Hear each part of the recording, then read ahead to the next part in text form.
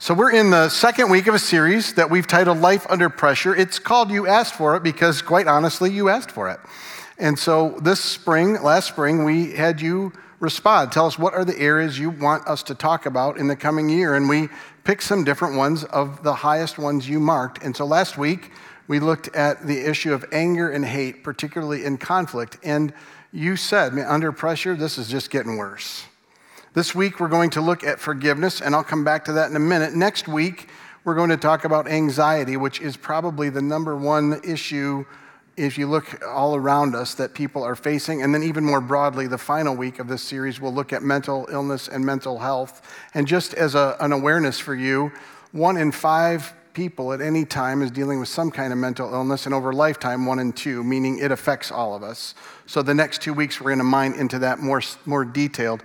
Today, specifically, we're going to talk about forgiveness.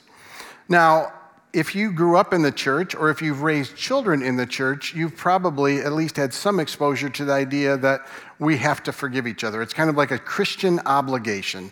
Anybody understand that? They've grown up with that? I remember even with our kids, we would try to train them in the right way. So you try to teach your kids to forgive each other, and it usually turns into a catastrophe, you know, when that happens. So they come up and go, will you forgive me?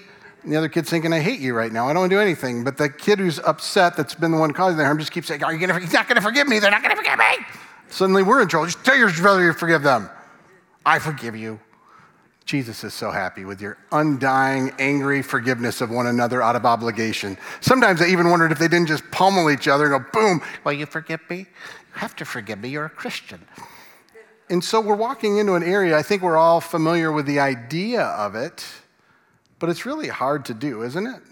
And if you're like me, you've probably even had training about this. Hey, you know what? It's an act of the will. That's what we tell each other. So you just have to say, I do it, and then you kind of grunt and bear it. I forgive you. And you're like, but I'm carrying all this crud inside anyway. Or we're taught things, it's a hook inside of you, so if you don't let go, it'll still affect you. Kind of for your own preservation, do this.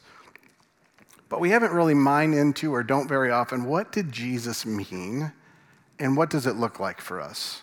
And I think in the day we're living, don't we realize forgiveness is not on everybody's topic right now. It's usually mic drop moments. How can I show you you're wrong and put you in your place? How can I get what I want out of this? And so we're going to go into a passage. It's one, if you've been around the church, you probably even heard some of these words before. I don't think it will be new. If you haven't, you shouldn't feel bad, because for those of us who've been around it, I'm not sure we actually buy it or live it. So I'm inviting us to jump in and go, could we admit that maybe forgiveness is harder than we think? And in a day like this, would we much prefer vengeance than forgiveness?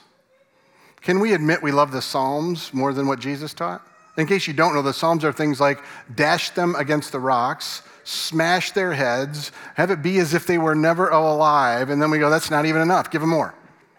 Like, can you prove they're wrong and we're right? That's what we live in. And so the idea of forgiveness, I think, while it's a noble idea, is hard for us. And let's just admit, we often see it as obligation, not as invitation, and certainly not as invocation, the way we are to live. And so maybe today, I've been asking, will God help us to move in a new direction? I want to say this before we get into the passage as a caution. Forgiveness is not reconciling, and it's not trust. Let me just say that to begin with. Just because you forgive doesn't mean you're reconciled and doesn't mean you trust. And we're not trying to do all those things today. We're just working on forgiveness. That's what we're looking at. So where we're going to go is a series of teachings that Jesus gives in Matthew. There are 4 accounts of Jesus' life, death, and resurrection: Matthew, Mark, Luke, and John. We're in Matthew. It's chapter 18. And this whole chapter, while you hear chapter, if you're not familiar with the Bible, it's about a page long. So the way chapters are not like chapters in a normal book where it's tons of pages and you look at the beginning and go, how many pages do I have to read? It's 1 page.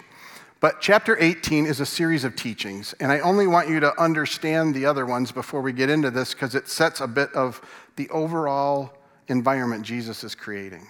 So in this series of teachings, he begins by talking about little children, and he actually says, if you want to be great, you have to become like a little kid. In other words, it's not about all that you know and do, it's about humility and childlike wonder. And then he even goes a step further and says, man, when you mess with the kids, when you mess with little ones, that's going to really torque me off. And he gets very specific about, man, you treat those who are humble and lowly well. He goes on to talk about this beauty of when one sheep goes astray, that even though there's 99, you run after them. You hear his heart in this. Jesus wants to run after those who are wandering and struggling. Jesus cares about those who are lowly and not those who think they're great. Can you hear the posture of this? And then we even get into a section where Jesus talks about what you do when there's sin in the church. When there are blatant problems that someone's not addressing, he says, first you go to them, then you bring a second person, and then you bring the leaders of the church. And if they don't respond, you basically treat them like they're not part of the church. You don't pretend if they're not willing to respond. Now, I just want to say, if I stop there, over the course of my life, one of the most tragic things I have seen is how many people have been kicked out and excommunicated from churches out of judgment and hate. And I just know that's not what Jesus means by this. In fact, when he finishes, he tells them, whatever you bind will be bound, whatever you loose will be loose. Like, pray. Remember, Jesus runs after those who are far away. Jesus wants us to be like the people who are humble. And even in conflict, even in places of authority and places of having to give consequence, pray for them and run after them. I don't want us to miss. That's the context of where we're going now. After all of this, now Peter asks a question of Jesus. He's one of his closest followers, and he says, hey, Jesus, Lord, how many times, yes, should I forgive my brother or sister who sins against me? Up to 7 times. Now, there's a background as to why Peter says this and why it's meaningful. So in the Jewish culture, the rabbis taught, who are the religious leaders in those days that taught others, that you should forgive someone 7 times. And here's the reason. In the Bible, in one of the prophets, in Malachi, God gets frustrated with Israel, and he forgives them not once, not twice, but 3 times. So the rabbis taught, God forgives 3 times, we better do more. Let's do 7. So when Peter says it, he's like, hey, this is what's taught. Hey, Jesus, did I get it right? I mean, can you imagine? He's the kid at the front going, Jesus, am I smart? I'm going to say 7. I'm going to ask a question, but I'm going to say 7. And you should go, Peter, I'm amazed at your way you are. Because that's how he sounds when he's from Nazareth. I don't even know why I did that voice. I didn't do it last service. I'm not sure what happened, but it just went there today. So now there's a context for this I want you to understand just as a side note. And this will go to, how many of you, I'm just show of hands, and you can do this at home. How many of you have been taught that you should pray before a meal? Give thanks before a meal. Yep, we do. I just want you to think about this. Have you ever seen that in the Bible? And I'm just going to tell you, no. The only place in the Bible it tells about giving thanks is after a meal. The Jews were told, after your meal, when you're full, thank God that he's provided for you. The rabbis taught, hey, if God tells us to do it after, we should do it before too. So they were actually taught to pray before and after, because whatever God says, we're going to do it more. Back to the voice again. So Peter thinks he's scoring. Hey, Jesus, how many times? I mean, I know God did it 3, but how about 7? Jesus, you proud of me? Way to go. Come on.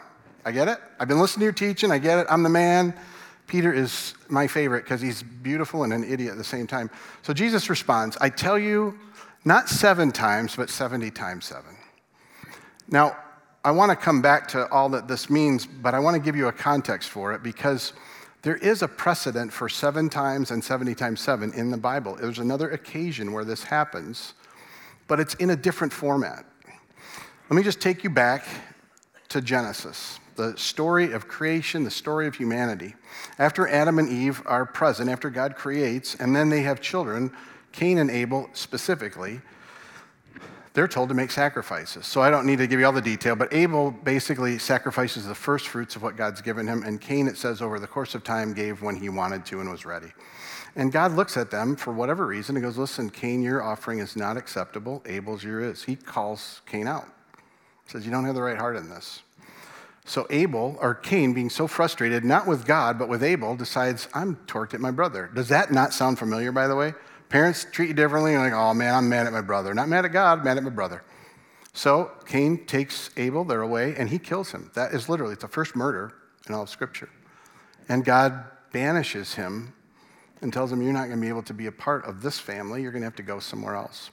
And Cain fearfully says, but what will happen? People will kill me if you just send me away. How am I going to be protected? And God says this. The Lord said to him, not so. No, you won't be killed. Anyone who kills Cain will suffer vengeance 7 times over. There's the first 7. You see it? He's saying basically the Lord put a mark on Cain so that no one found him and would kill him. I always picture that God put this huge red mark or something on him just to mock him, but we don't know. It's just like how I like to think about it, like, oh, little Cain, I'll put a big C, make everybody know you. Something's really wrong with me. It's okay. So what goes on from here, though, is very interesting. So Cain, and this is very common. It's actually an interesting thing to consider when we're caught in trouble. The first thing he does is he gets with his wife, and they are together intimately, and they have a kid, and then all of a sudden he's building a city. It's like what he does is he quick moves on. Oh man, I got to move on from this and do something else. So he begins to build his new life, and he has kids and then grandkids, and Lamech is a grandson of his. So what happens is Lamech is now going to talk about his way of life, and this, in case you know, this is the first poem in all of Scripture. So when you think of the first poem in Scripture, you think, I bet it's beautiful and wonderful, right? Wouldn't you think that? Scripture probably should be beautiful. Not so. This is what Lamech says as his first poem. He says to his wives, so I says to them, Ada and Zillah, listen to me, wives of Lamech, hear my words. And he says, you want to know what? When someone messes with me, I've killed a man for wounding me, a young man for injuring me. I will take vengeance on anybody who does something to harm me. And then he says it greater. If Cain is avenged 7 times, then Lamech 77 times. Now, where I want you to pause is to see how in our nature, vengeance is what we want. Can we admit that? Can we admit that even when we say, I forgive you, even when we want it, what we ultimately really want, God, I'll forgive you. There's a passage that says, leave room for God to take revenge. Like, God, would you get him anyway? Have you ever had that? I just want to, God, would you take him out? Would you just do something? Can we admit that we all, in one way, now maybe it's West Michigan vengeance, so you're passive aggressive, you write an email, you say something unkind, you run their life down in different ways, you don't actually hurt them. But let's admit that, can we admit that we want to get people back when we've been hurt? I was thinking about this during the week. One of the fun things my dad and I shared, my mom wouldn't obviously go to, well, you wouldn't know this, but my mom would never go to movies that were violent or shoot him up. So a son had to do that with his father. I did that to accommodate him, not because I liked them, though I did. So when I'm growing up, Dirty Harry was a big movie character. In case you don't know, he was basically a lawman, but he took matters into his own hands often, and there's even a great statement. He goes, go ahead, make my day. Like he wanted people, he goaded them to get him. And like the theme of most movies, and this is not uncommon, someone is incredibly mistreated, and the rest of the movie is the person being mistreated, either they or someone they loved, is all built on what? Getting them back. So my dad was, in this particular season, was going through a very difficult time, struggling with some people around him, and was very upset and hurt by it. So we were going to the movie partly to placate his vengeance need.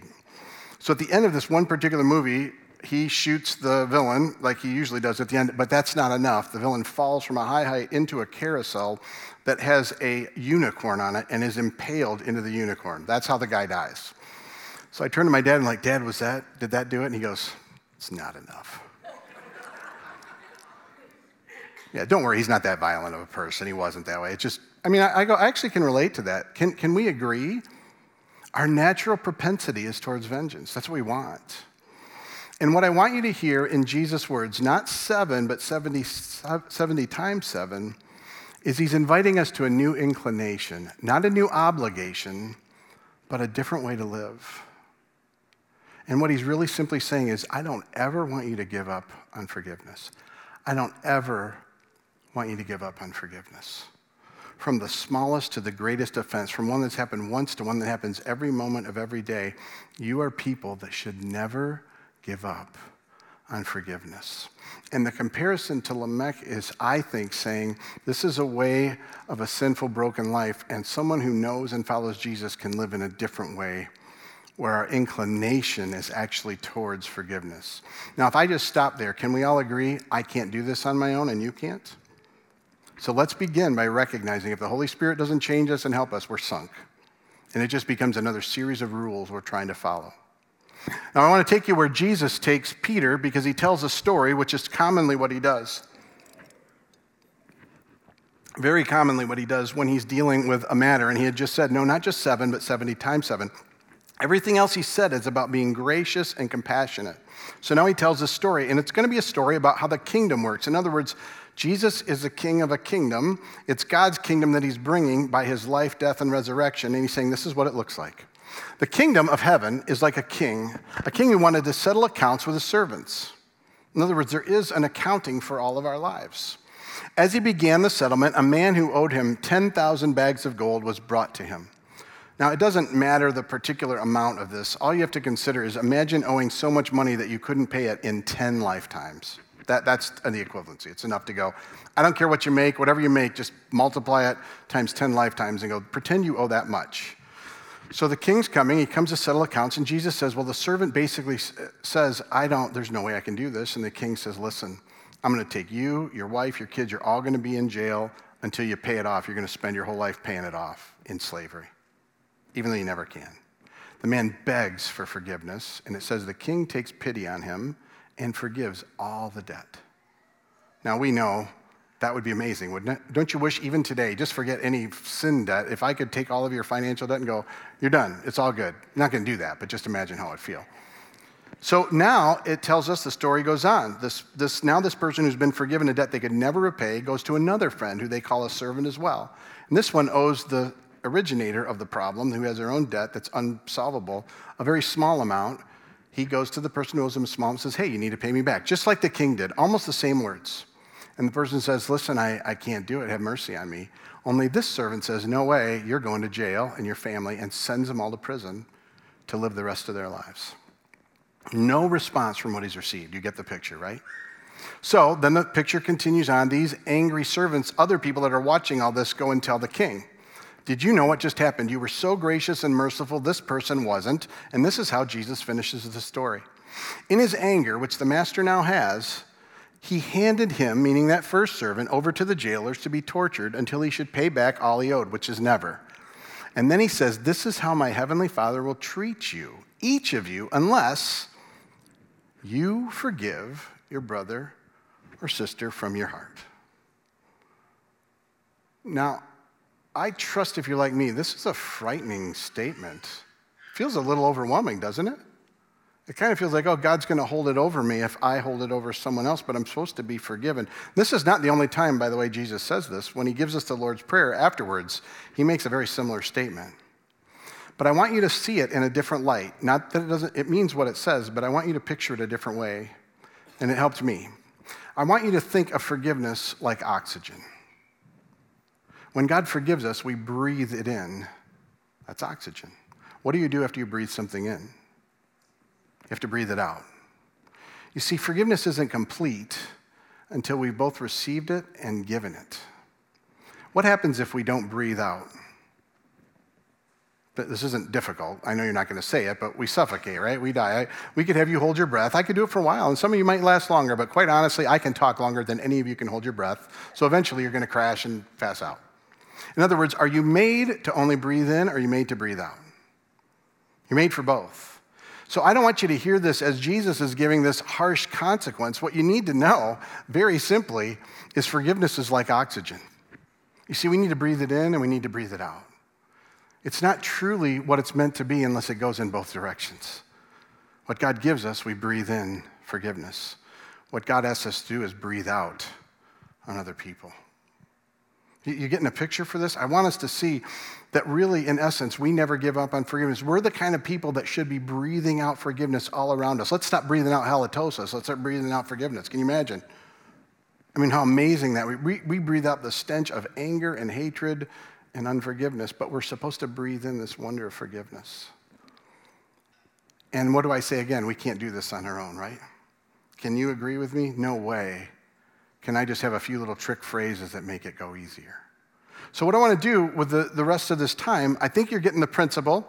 We have to breathe it in, and there'll be a step in you in this. And do I really understand just how much God loves me and forgives me? That's an ongoing process. And then how do I start breathing this out on other people? How do I start living in a different way? So what I thought would be helpful is for us to just be honest about we have barriers to giving out forgiveness, don't we? We all have them. And these aren't exhaustive, but I want you to consider with me some reasons maybe we don't forgive, and let's at least pay attention to them. The first one is just this, the gravity of the offense and or the chronic nature of the offense. In other words, if it's just a huge betrayal and a huge pain, it's harder to forgive, isn't it? When your life is thrown into shambles and you're brought into trauma and you're really hurt, it's not like you just go, oh, I just breathe it out.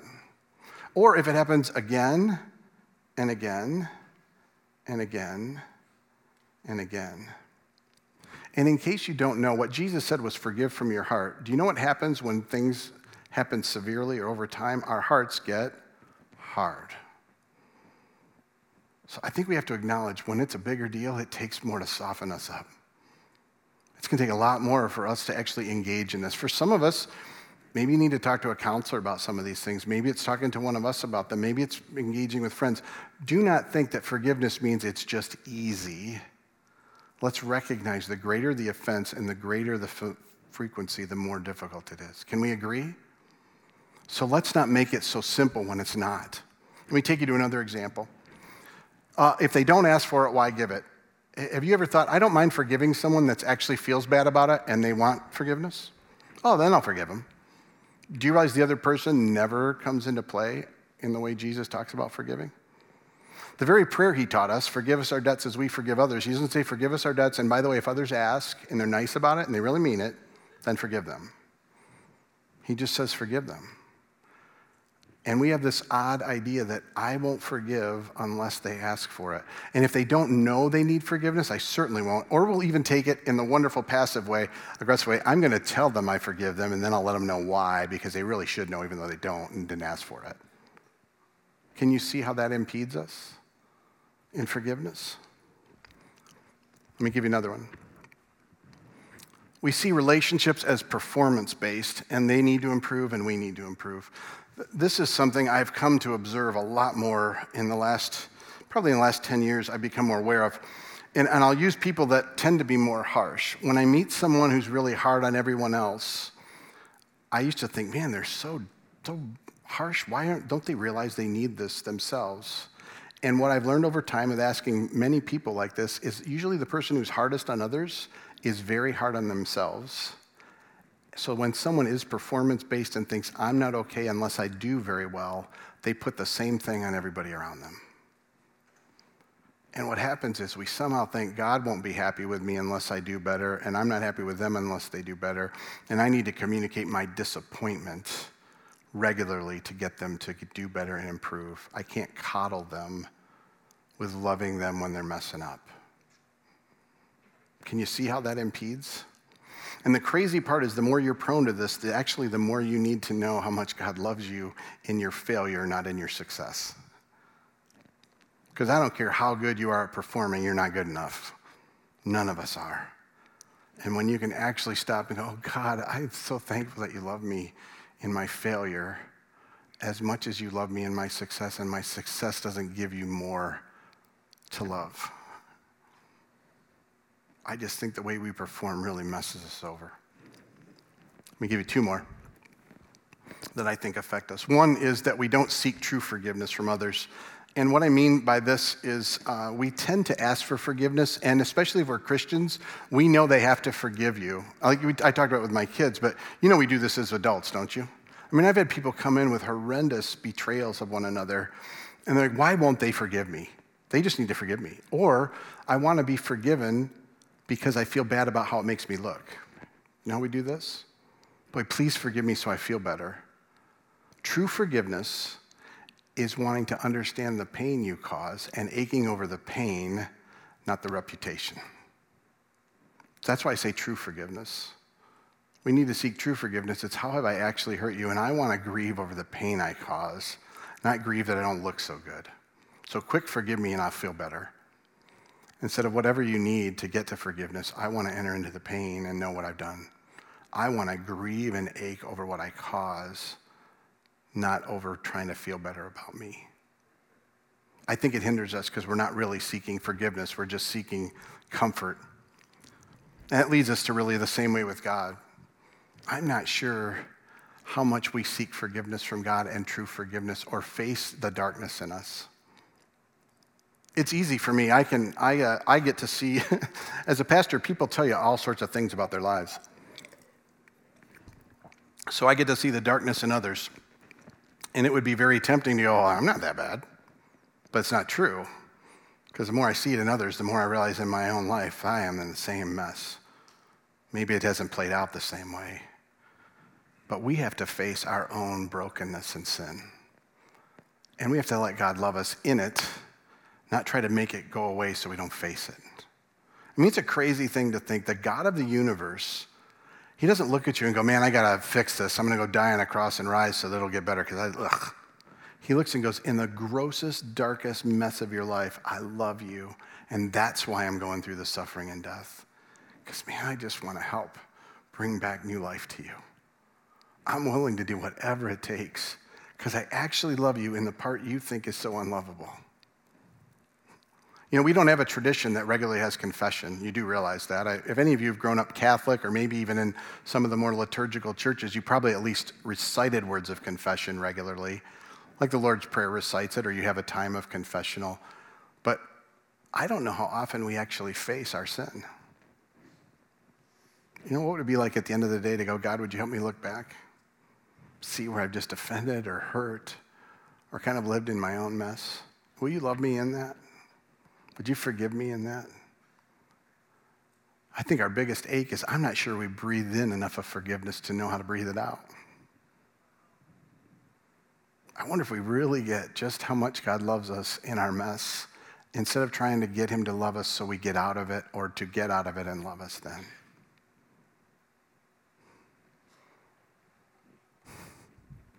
And that's something, while I can say it, I can't make it happen for any of us.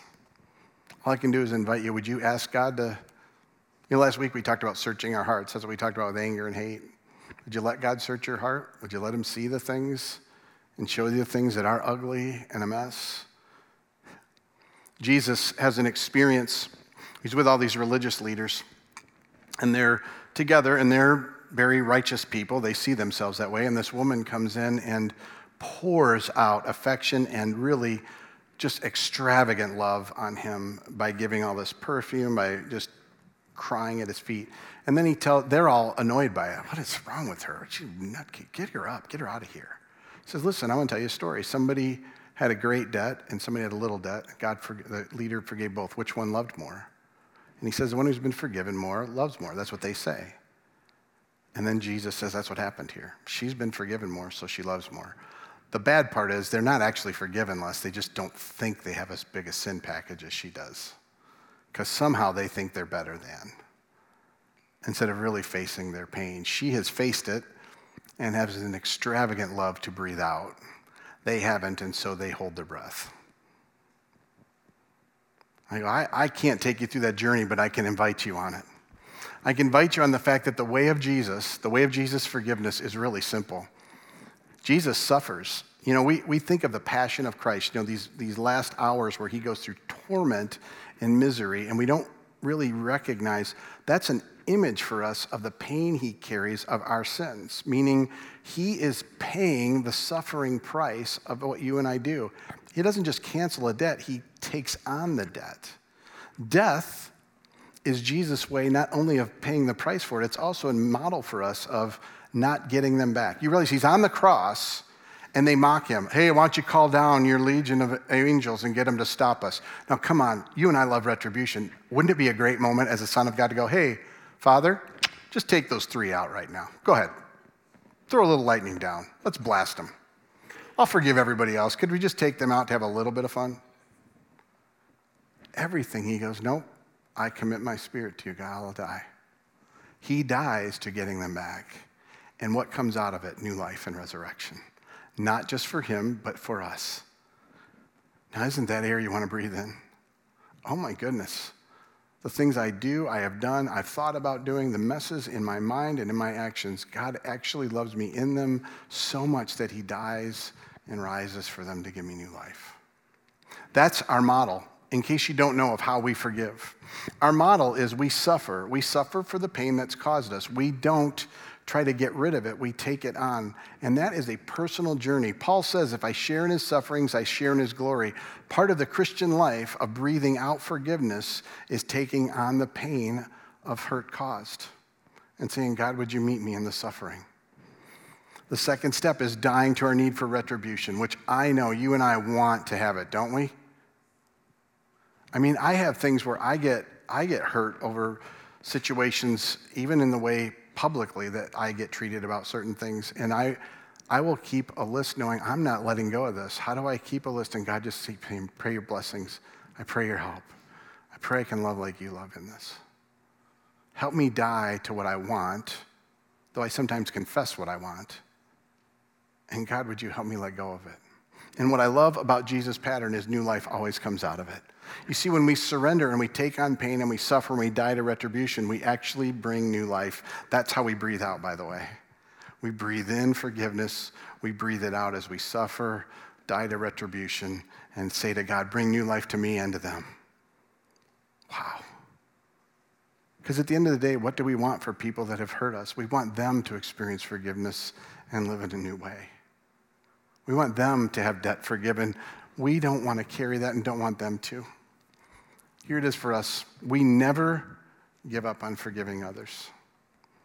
I don't know if today you need more to breathe in what forgiveness means for you.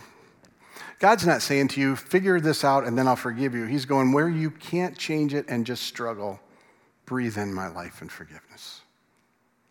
Where you don't know how to make your life better, breathe in my forgiveness. And boy, in those situations from large to small, from chronic to once in a while, would you breathe out forgiveness? Imagine if you and I stopped breathing out mic drop moments on each other constantly. We are so busy being right. We are forgotten that our call is to be forgiving. I want to pray for us, and we're going to finish with communion as an opportunity to breathe in. But I just want to pray that God would meet us in whatever he wants to say to you today, and then we're going to move into this sacred time as a means of experience. Lord, I ask that you'd meet each person here today, online, here, watching later. I pray, God, I don't know how much they breathed in your forgiveness, but I pray they would experience that in a new way, and I pray you would begin to soften our hearts to other people. God, whether it's a lifelong pain, whether it's an ongoing pain, whether it's a new pain, would you help us to begin to soften our hearts? God, to actually take on suffering as a joint with you, a joint heir with you, and actually meet us in the suffering by your Holy Spirit. Would you help us to die to retribution and not be people that want that, but instead long for forgiveness for others?